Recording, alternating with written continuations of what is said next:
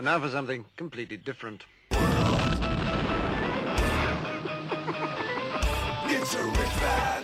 Forget everything you've been told by others before. Get ready for the real deal, the full story, real talk about money, markets, life. Now, it's The Real Investment Show with Lance Roberts, presented by RIA Advisors. And good morning. Welcome to the second best day of the week of The Real Investment Show. I'm your host, Lance Roberts. Michael Leibowitz joining me this morning to talk all about the Federal Reserve, Jackson Hole, right around the corner. It kicks off today, and of course we'll be getting a lot of commentary out from the media about what they're saying, what they're thinking, all this type of stuff. So today, tomorrow, Saturday, it's going to be a big media fest over what's happening at Jackson Hole, Wyoming. Of course, this is where all the, as we've said the last couple of days, this is that annual central banker confab. So everybody comes in from all around the world. The ECB, the Bank of England, everybody shows up to rub elbows with other central bankers, and dictate policy for the entire world. So, I mean, how good can it be? And you're in Jackson Hole, which is even better. And this time of year, it's pretty awesome there. So good for them.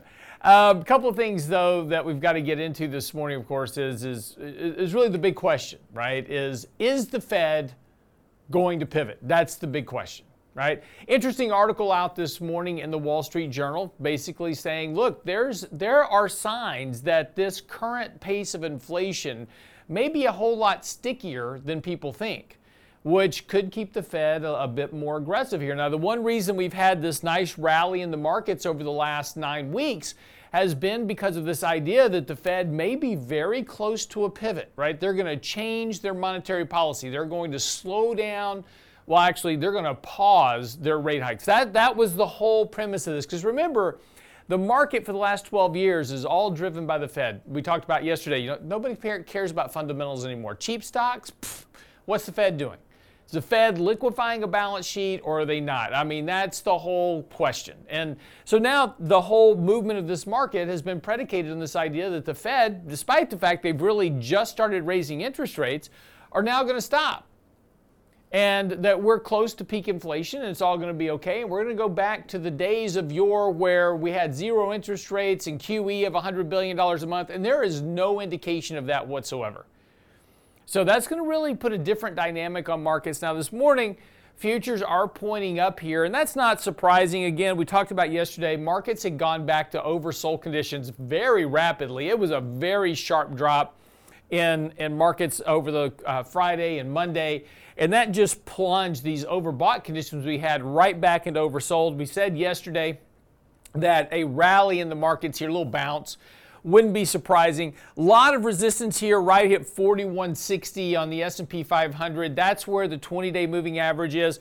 And that's also importantly where these previous bottoms were back in when Russia invaded Ukraine. Also these tops and bottoms that we were wrestling with back in May and early June. Of course, that was really kind of setting the precedent for those lower lows into July where the markets finally found a bottom and mustered this rally. But now we're right back to that previous level of resistance that we have been really just struggling with all year long.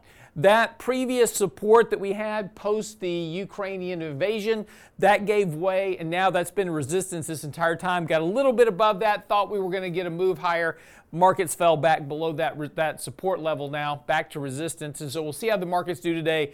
But again, a rally back towards 4160 would not be surprising. Dow looking to open up about 100 points this morning, not real strong.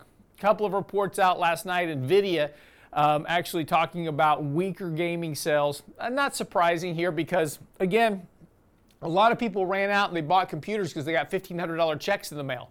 So when I get new, $1,500, I need a new gaming computer. I go out and buy it. It's got NVIDIA cards in it. So not surprising, weaker demand in the gaming sector of the market as people, A, have to go back to work, so they don't have time to game anymore. But B, they've already bought equipment. So that whole kind of surge, this is that bullwhip effect that we've talked about before, where you created a whole bunch of demand by giving people money. Now you've got to go through a period of time because you pulled forward a lot of demand for PCs that now we've got to kind of go through a period where you have slower PC sales. And eventually you kind of get pent-up demand again, and then the next thing goes. So what the NVIDIA was saying yesterday about their demand is they expect kind of weaker demand through the rest of this year. Not surprising, as again, just kind of going through that bullwhip effect of, you know, a demand supply pull caused by all of this money that was injected into the system. So there you go. Yesterday, we talked about this on the show briefly yesterday with Danny Ratliff. Of course, yesterday, President Biden signed into law. Well, I shouldn't say signed into law. He passed an executive order. Very big difference. Passed an executive order for giving $10,000 of student loan debt and $20,000 of Pell Grant debt to student borrowers. Of course, you know, as we talked about yesterday, what about all the people that paid off their student loans, right? What do they get? And also this sets up a bad problem here going forward. Two things that we talked about yesterday, of course, is that once you do this, you know, what about the next group of borrowers? And now there's an expectation of student loan borrowers that, well, if they borrow money, it's going to get forgiven at some point. The good news, bad news is the good news is we talked about yesterday that normally student loan, when debt is forgiven, it becomes a taxable event. The government has passed this as a non-taxable event, so they'll get students will get their $10,000 of student loan forgiveness on a non-taxable basis. Now they'll still have to pay state income tax on that forgiven debt, but the federal debt level has been forgiven. But also, this is going to set up a problem going forward as universities go, well, guess what? If the government's going to give, you know, student loan debt forgiveness, I'll just raise my tuition some more.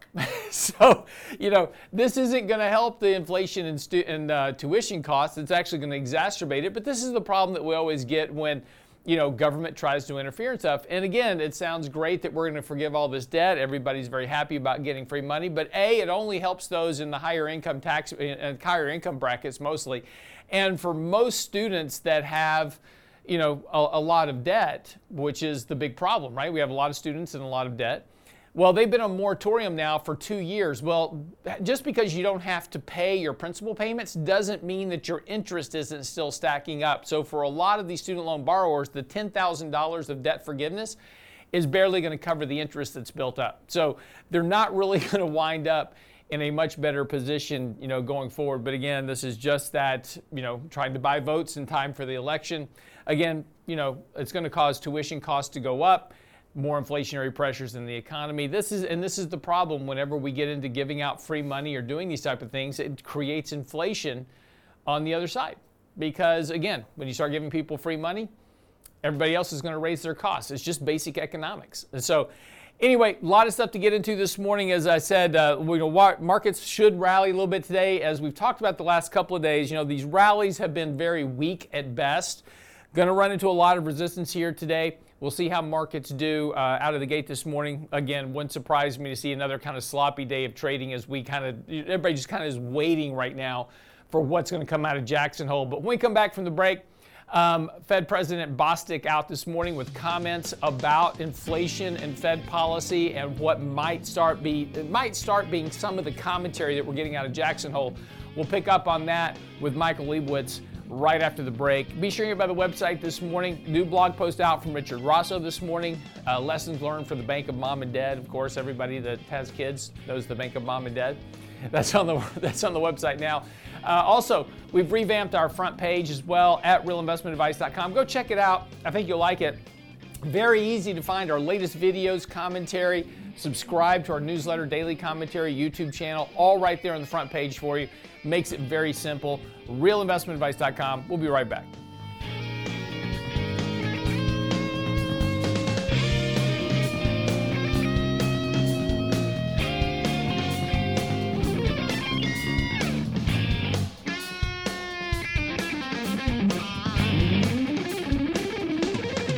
Get daily investment news you can use, delivered at the speed of the internet at realinvestmentadvice.com. Hi, Lance Roberts here. If you're like most people, your 401k plan represents the bulk of your retirement assets. And unfortunately for many, managing your 401k plan can be difficult. There's so many choices, so many things to consider. With just a quick email, a couple of questions, you can put RIA advisors to work for you managing your 401k plan. Get started right now at the website, realinvestmentadvice.com, or simply call our toll-free number. It's 855-RIA-PLAN, or again, simply online at realinvestmentadvice.com. The Real Investment Show.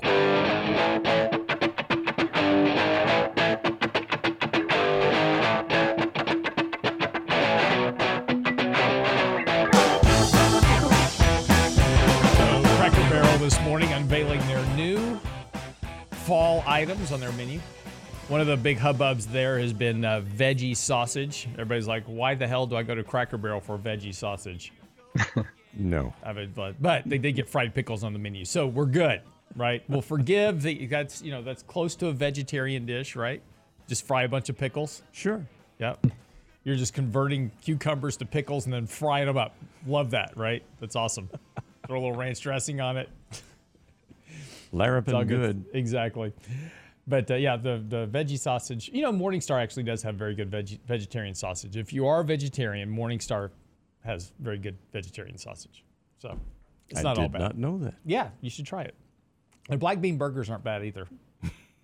So they will give you gas, though. I'm just telling you that. Oh, thanks for that. Yeah. You've been forewarned. If you don't like your wife, get some black bean burgers. Anyway. Yummy. Yeah. Jackson Hole coming up right around the corner actually starts today, and that's as I said, the annual confab of central bankers. They all fly in on their private jets, etc., and come here to expand their carbon footprint and dictate monetary policy for the entire globe as it stands. And again, the big concerns right now, and is not just domestically but internationally, is inflation and weak economic growth. That's going to be kind of the forefront of all this. We got into this mess. How do we get out of it? And of course, the markets are hanging on to every word at this moment, because again, what the markets are looking for is a reversal of monetary tightening, right?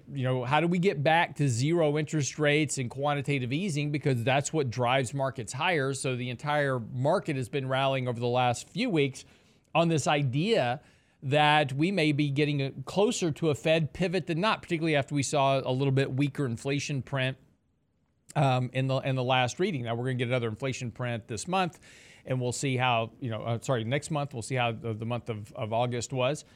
But again, inflation is going to come down here, but the question is does it come down fast enough to alleviate the threats on economic growth? That's the big question. This morning, there was a very interesting article in the Wall Street Journal, and I tweeted out just a piece of commentary from it this morning. I'll just read you kind of the quote. And it was interesting because it's talking specifically about this inflation, and Fed President Bostic out this morning. We'll talk about his comments as well. This is from the Wall Street Journal. Central bankers worry that inflation may transition to a new lasting reality. Central bankers might lift interest rates higher and for longer than in recent decades, which could result in weaker economic growth, higher unemployment, and more frequent recessions. That certainly doesn't sound like a Fed pivot at all. So again, this is kind of the hot debate with markets. Michael, welcome to the show this morning. So today we kick off the annual confab. Interesting, Fed President Bostic out this morning saying, we're not really close to a pivot at this point. So kind of right. In short terms. Yeah, I think that's fair. And actually, two of my last three articles, Lance, have been about this concept that inflation may be a lot more persistent than kind of what the market is expecting. And one reason for it is this what's called a price wage spiral. And that's where employees become emboldened to ask for raises, and they can get raises because they're in hot demand. And we're starting to see some signs of it, but I think what's driving the Fed is that the BIS, and the BIS is the Bank of International Settlements, and they're considered the central bank's bank. They're kind of the grand poobah of the central banking world.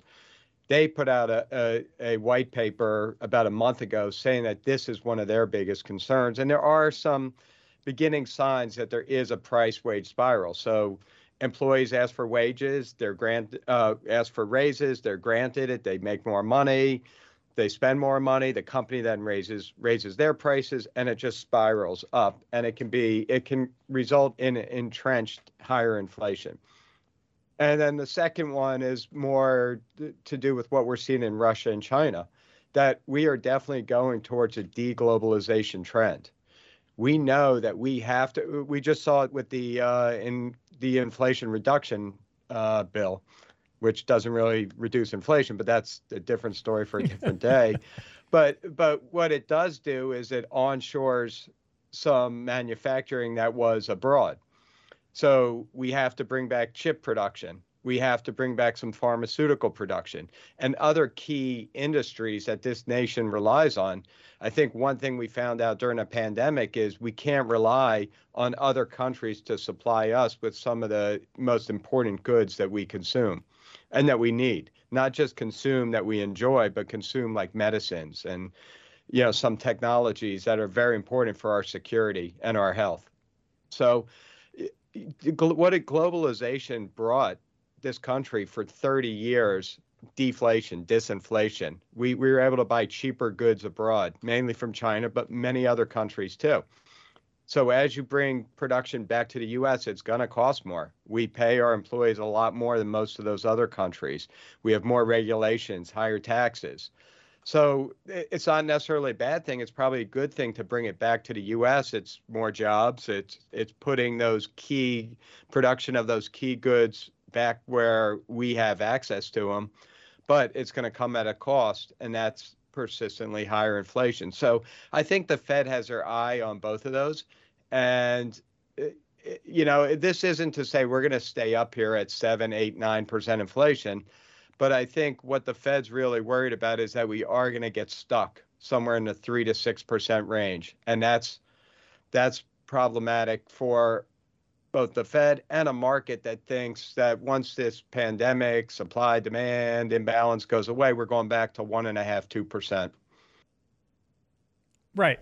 And that's kind of interesting because the Wall Street Journal interviewed Raphael Bostic this morning, and one of the interesting questions they asked him they said, so that, do you think you can get that kind of much vaunted soft landing scenario in the economy? And, he said, so this is his response, quote, softer, yeah. So, we'll have to see when landing actually happens. But yeah, I think that the trajectory to the economy is actually going to be, hopefully, it'll be smooth and steady in some sort of negative direction, but not too negative.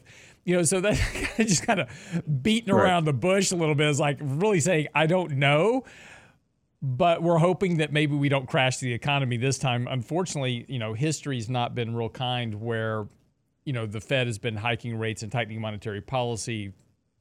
Outcomes have never been really kind of that soft landing scenario. It's always been something a bit worse. Right. Right. And I think the market, so the big question I think that everyone wants to know is, well, how does the market set up for this? What can surprise the market, both in a positive or negative way? And I think in a very short term, the market is well set up for the Fed. Market's pretty close to being priced for 0.75% rate hike, which is on the aggressive side. So I think the market is kind of set up for a hawkish Fed, a Fed that's going to say that we're going to fight inflation, that's our number one goal. And and the market has dropped decently it rallied yesterday. It may be up a little bit today, but it did take a couple percent off recent highs. So I think the setup is okay. I think it's it's fair. Now, the Fed could certainly come out more aggressive and say, we're not just going to stop, we're going to keep going, or something with QT. I think they're going to clarify QT. And QT, quantitative tightening, goes up to $95 billion in September. So they may quantify that, how long they're going to do it, what they're going to do. Are they going to sell securities? Are they going to introduce some other way to do QT? But I think where the market is off base is in thinking that inflation is kind of like a Mount Everest, where it's kind of shaped like a triangle, where inflation is going to go up and it's going to come straight down, and we're going to start at the base and we're going to end at the base. And I think the concern is that, again, it's going to be persistent. And as such, when we look at Fed funds, it's going to look more like a mesa, not like Mount Everest. So they're going to bring Fed funds up, and they're probably going to stall at some point. wherever that rate is, 2 3/4, 3.5, maybe 4%, who knows? But they're going to stall there. They're not going to pivot. They're going to keep it there. They're going to try to do QT as long as they can. So I think in a longer term, the market's offsides in thinking that they're going to that everything's going to just revert back to normal. Mm-hmm. But in the short run, I think the market's prepared for Jackson Hole, barring very hawkish or dovish statements from the Fed.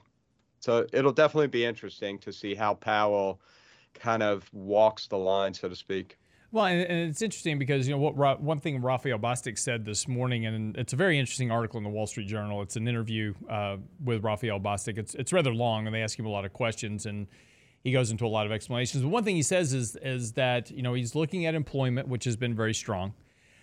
He is seeing some softness in, some of the wage, negotiation pressures. In other words, he's talking to a lot of the regional, kind of businesses in his sector, and he's saying that, the businesses he's talking to, they're saying, well, the demand for higher wages is starting to slow down. In other words, employees don't feel like they have as much of a bargaining power as they used to when they were jumping jobs, from one side to the other. So, as employment gets back to full employment, makes sense, right? It's just, I really don't need you, but, you've got some good skills, so maybe I'll hire you. But, the ability to bargain is kind of going away. And that's, we saw that with the PricewaterhouseCoopers survey. We talked about this on Tuesday. 50% of companies right now are looking at either laying off workers, restructuring work staff, or hiring freezing altogether. So that's going to start to limit those wage increases. But one thing Raphael Bostic said, he says, inflation is going to be the last thing that you see moving in the economy. So, in other words, a lot of other stuff has to move first before you really start to see that inflation number come down. We'll talk some more about that after the break. Don't go away. Be right back.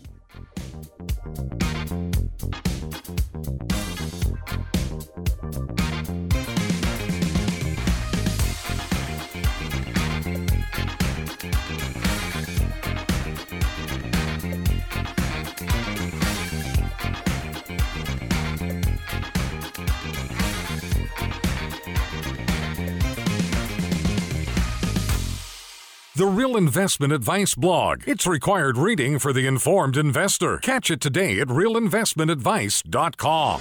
In 1999, a parafiduciary group of financial advisors were busted by corporate giants for trying to operate in their clients' best interest. These men promptly escaped from a high-cost margin environment to the Houston Energy Corridor. Today, still excoriated by their former employers, they survive as protectors of others' fortunes. If you have a problem about preserving capital, if no one else can help, and you can find them right here, maybe you should hire the RIA team. You're listening to The Real Investment Show.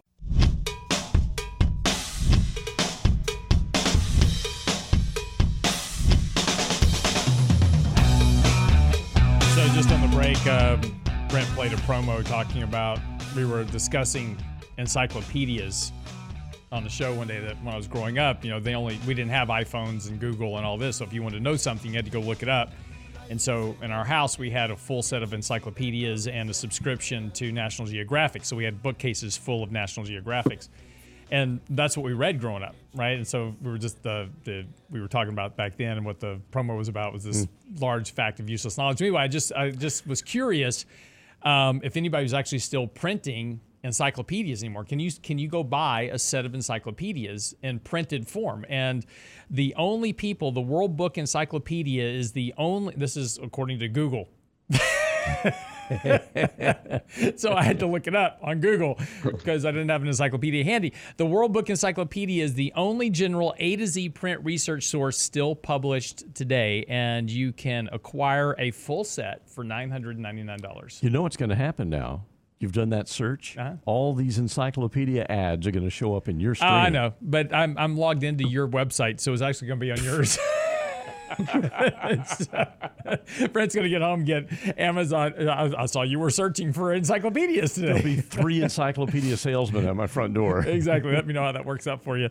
Anyway, I just thought that was interesting. Yeah. 'Cause- And do you remember in high school, if you had to write, or junior high, you had to write a report on something? Yeah. You open up that encyclopedia and reword it. I know. Well, no, and exactly right. I mean, you didn't want to plagiarize it, but that's how you did report. But you at least had to go and open it up. I mean, I watch my kids, do work for school, and they just go to Google, they look it up, and they just copy and paste into Word. They didn't even have to write it down, right? I mean, at least if you were having to write it, Yeah. even though you were transcribing it, you were still learning it by having to rewrite it, right? You had to, at least do that part of it. My dad told me once when he was in Rice University, he had my dad was, a tennis professional. So he went to Rice and he was playing tennis through Rice but while he was there, he had to get a degree in something. So he got a degree in biology. He was a biology major, which he never taught biology. So I'm really not sure why he got a biology major. But anyway, he had a big biology exam coming up. He had been on a tournament and wasn't able to study. And so he stayed up all night long writing crib notes for this test, right? And then he went and took the test, and he didn't need the crib notes because he had learned it all by writing it all night long, writing these crib notes. He learned all the material. So there is a value to actually writing stuff down. A mechanical connection to your brain. Exactly. Yeah. And just copying stuff out of Google and dumping it into a document doesn't really Copy teach you and much. paste, don't hack it. And as stupid as my kids are, explains a lot. So Copy paste is not as good as rewriting. That's exactly. right. Anyway, all right. Speaking of copy paste, that's been the Fed as of late. Copy paste material from one speech to the next, and it doesn't seem to really change. One thing that I thought was interesting is they really focus on two signs of strength in the economy. The first is employment. And they go, well, employment's been really strong here, and we've had a lot of employment. And it's interesting because when we talk about strong employment, all that's happened is we've just now recovered all the jobs that we lost during, we fired all these people during the economic shutdown because we were shut down, didn't need employees. And so here we are 2 years later, we're touting these strong employment gains, but they're not really gains. They're actually just recovery. And, we're not creating new jobs. We're just putting people back into the jobs we had before, right? So that's one thing that they point to is like, oh, the jobs recovery is really strong. That may not be the case. We've now gotten back to, having all the jobs filled that we had before, but the question is, do we need to create new jobs in this environment? Are we going to, do companies need to add more employees? Do they need to expand their base? And then the other strength indicator to look at is the housing market, which has been exceptionally strong. And there's a lot of things that suggest we could be in another housing bubble. Price-wise, and you take a look at what's been going on with house flipping and a bunch of other stuff. But we're starting to see some signs of cooling in that indicator as well. In fact, there are some signs that we might be heading towards a housing recession on different fronts as well. So, Mike, a couple of those signs of strength that the Fed's been kind of relying on as kind of health checks for the economy, maybe showing some signs of early weakness that may kind of undermine this whole idea that they can continue to hike rates and create this soft landing in the economy. Right. Well, right. The economy is definitely weakening, right? We had 2 quarters of negative GDP, but the employment numbers are still very good, right? We may not have grown from where we were 3 years ago, but they're still very good numbers. The housing market somehow is still intact, even though we are seeing new homes, building and sales falling like a rock, right? We know that it's very unaffordable to buy a house now, and at the same time, the inventory, at least of new homes, is very high. So there are certainly some chinks in the armor regarding the economy. But again, I think a lot of this is inflation. If inflation was running 1.5%, 2%, the Fed would be talking about easing right now. They may have already eased, if inflation was not a problem. Right. So I think for the Fed, it's balancing inflation in the economy, but the inflation side of the scale has much more weight for them. They've been wrong on inflation for well over a year now. Through their actions, they were promoting inflation, not even knowing it through most of 2021. And now I feel like that's their number one mission. And what scares them about inflation is core inflation. So core inflation strips out all the items that we complain about, food and gas and utility bills and cars and things that we kind of see in our face. And the problem the Fed has, and what the Fed's really worried about, is that those core inflation numbers are still rising. They're still increasing, and they are slowly becoming a big part of the total inflation number. And they will be much slower to come off. So yes, gas prices came off. Food prices should start coming off, but you have this core, this inflation base that's going to keep rising. And I think that's what concerns them, is that inflation kind of comes down to that core component, and it just kind of levels out or just starts slowly dripping lower, not 1-2% a month lower, like I think a lot of people seem to be expecting. Well, and that's the other problem, and again, we kind of go back to this issue of the effect of monetary policy, which is, and even Raphael Bostic in his interview with the Wall Street Journal, he made this comment, which is something we tend to forget, is that there's a big lag effect to monetary policy. Right. It can run, we talk a lot on the shows like, it's about 9 months on average, but it can be like 6 months to 18 months. I mean, because it depends on what's happening in the economy. And, so there's this lag effect. So the 75 basis point hike that the Fed did in June won't even show up until January of next year in the economy at the soonest. Could be even later than that. So, the big risk the Fed runs here is that they keep hiking rates and backloading, this tighter policy. At the same time, the economy is already starting to struggle here. There's an article out this morning. At least 20 million households, or about 1 in 6 American homes, are behind on their power bills as soaring electricity prices spark what is said to be the worst ever crisis in late utility payments. And this is according to Bloomberg, citing the National Energy Assistant Directors Association. NAEDA said that electricity prices had increased significantly since 2020. After a decade of stagnation, the steep rise has resulted in billions of dollars in overdue power bills. One thing that people tend to pay, and this is, one of the things that, we talk about on the show when we talk about municipal bonds, as an example. So if we're out looking to buy a municipal bond for a client, one of the things we really like are muni bonds that are tied to power, water, sewer, those type of things. And the reason is that people pay those things. You want to have power, you want to have your sewer, and you want to have your trash taken away. So those are pretty much things that people will always pay because they want their power to stay on.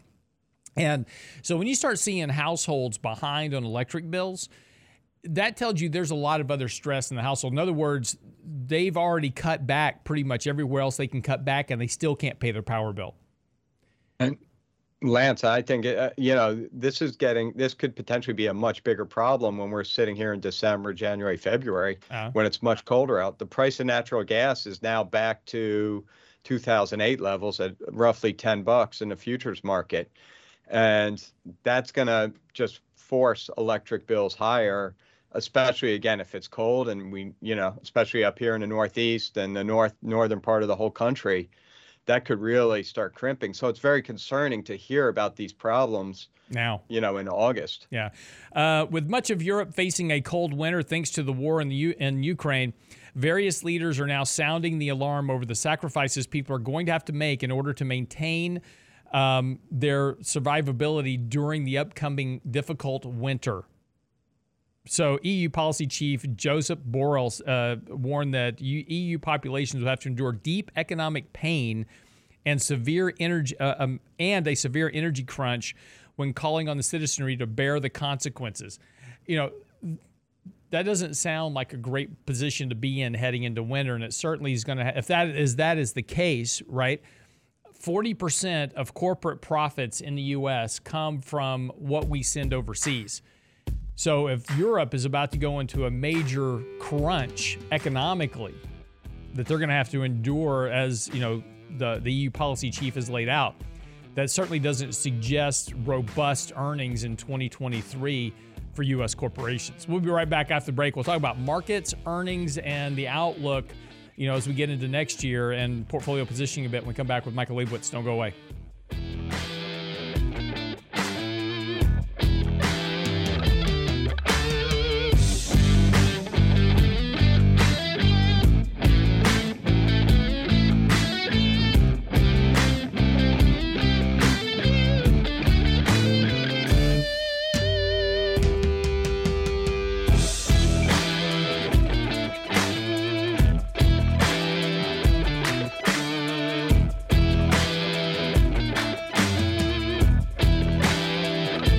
investment news you can use, delivered at the speed of the internet at realinvestmentadvice.com.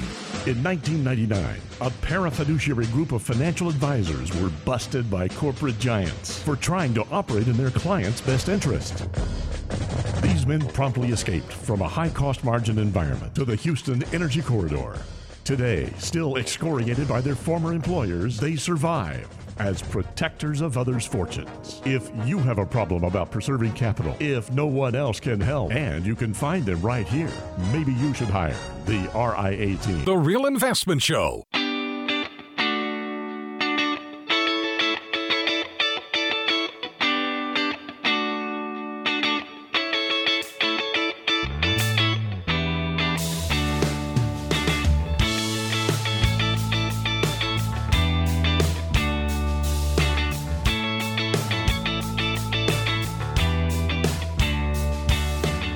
And welcome back to the show this morning. So talking a little bit about, as we go forward, of course, Jackson Hole starts this weekend. The big topic, of course, is inflation and is the Fed going to taper monetary policy? But part of that discussion has to really come back around to what markets are hoping for, which is markets are hoping for a pivot.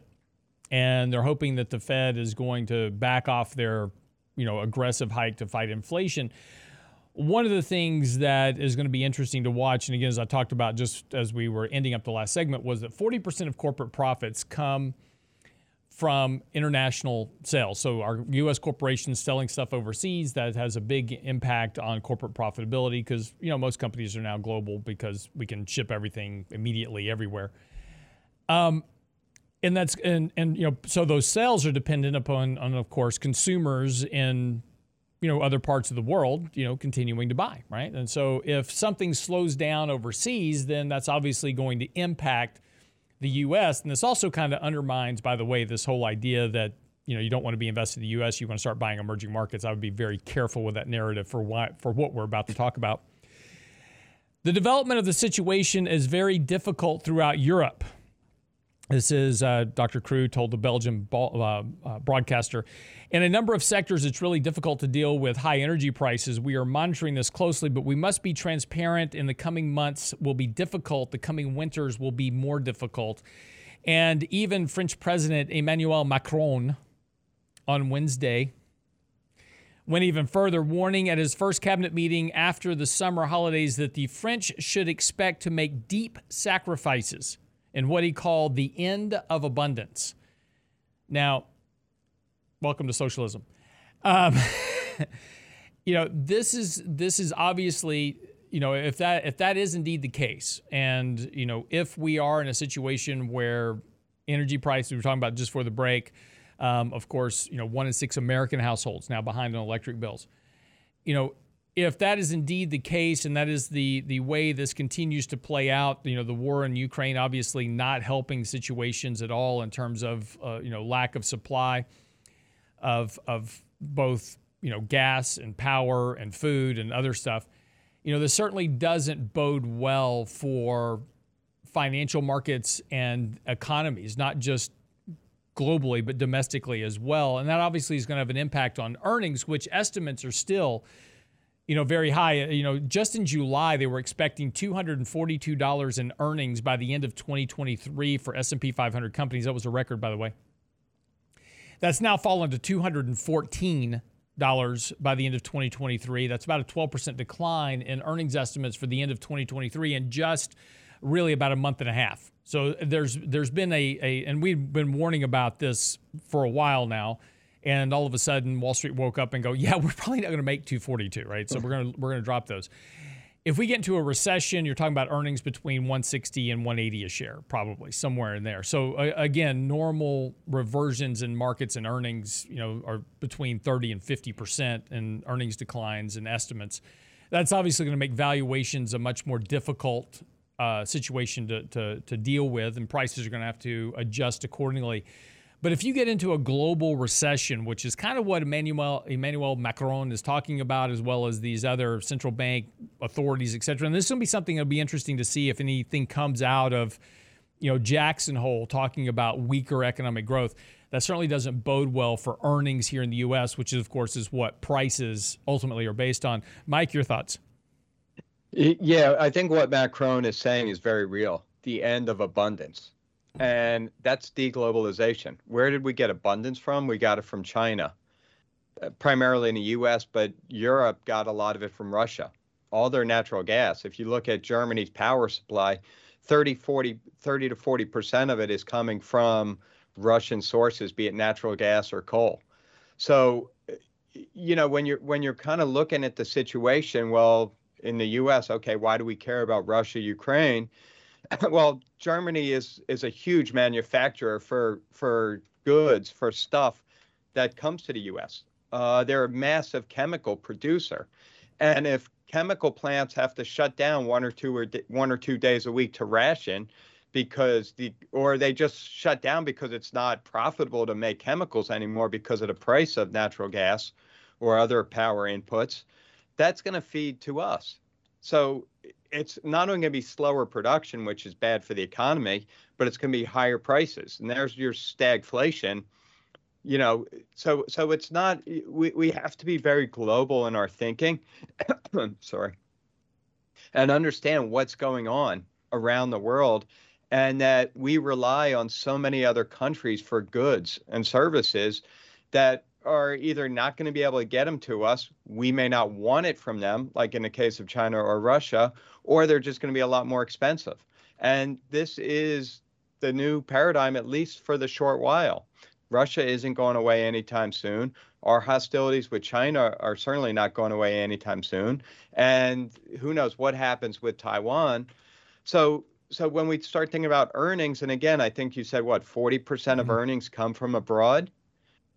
Think about that. That's a big problem. We're complaining about our natural gas prices.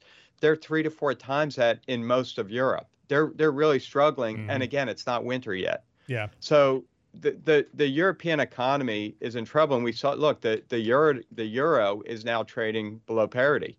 It's below 1-to-1 with the US dollar. So I guess the good side of this is if you want to go to Europe, now's the time. It's on sale. It's cheap. Headline on Fox News right now: tackling inflation. Tailgaters are upset about the cost of tailgating this season. The cost. So if you like going to football stadiums and tailgating, it's going to cost you a lot more this year. So, but this is kind of one of the issues, and as we talk about the economies and global markets, it's a really tough situation now because, again, on one side, you've got clear evidence that you've got this kind of slowing global economy, which would argue for, lower rates and a return back to QE. But at the same time, you're fighting with this high inflation thing, which says, well, if I let inflation continue to run, that's just going to make things worse. And if I drop QE, if I go back to QE and drop interest rates back to zero, I'm just going to exacerbate the inflation push, which is going to be problematic. So, the Fed for the first time is potentially in a very difficult trap that if it's kind of one of those, make one wrong move and, the consequence is not going to be great for markets. It's a very easy time to be bearish. Yeah. You have the global economy slipping, U.S. economy slipping, and inflation still very problematic. So the Fed can't be the Fed that we know and love from the last 30 years. And I think a lot of people are banking on that Fed. And, we'll see. That Fed may come back and they may, show up with their white cowboy hat on and save the markets again. But it's hard not to be bearish. So we have to stay balanced. Mm-hmm. It's very easy to be gloom and doom and the market's going to drop a lot. The economy's going to sputter and this and that. And there's plenty of that. Look, there's plenty of that commentary out. I got emails yesterday from a guy that says, I just watched this guy on a podcast saying the Buffett indicator says the market's going to crash by 50% from here.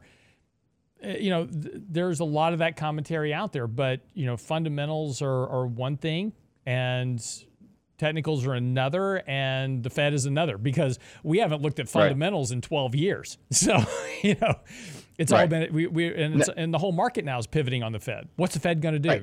Nothing to do with fundamentals.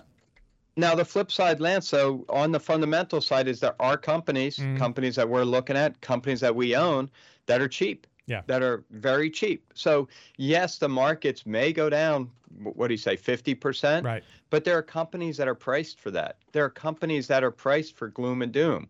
So there are places to hide. There are places to find value. And look, and if it turns out not to be gloom and doom, even better. Yeah.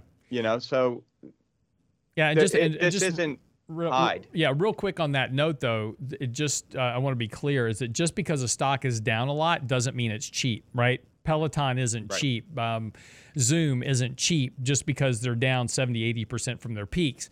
When you're talking about cheap fundamentals, you're talking about strong cash flows, high levels of free cash flow, strong returns on equities, low debt to, income ratios, those type of things. Those are companies that are fundamentally cheap, and that's vastly different than just being cheap in price.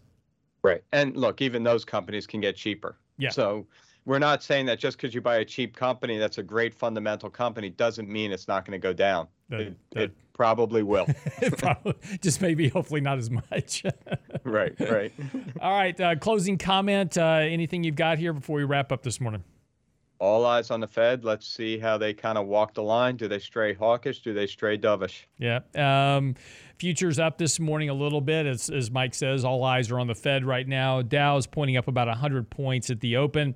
S&P's up about 22. NASDAQ's up about 86. Strong sectors this morning are kind of looking to be, a little bit in the financials. Energy's pointing up a little bit this morning.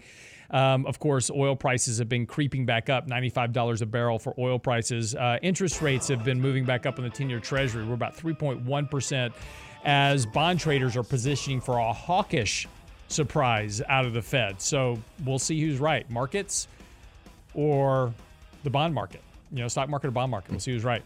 All right, that wraps up the show for today. Get by the website, realinvestmentadvice.com. We revamped the homepage to make life easier for you. When you go there to the homepage, our most recent commentary right there at the top of the page.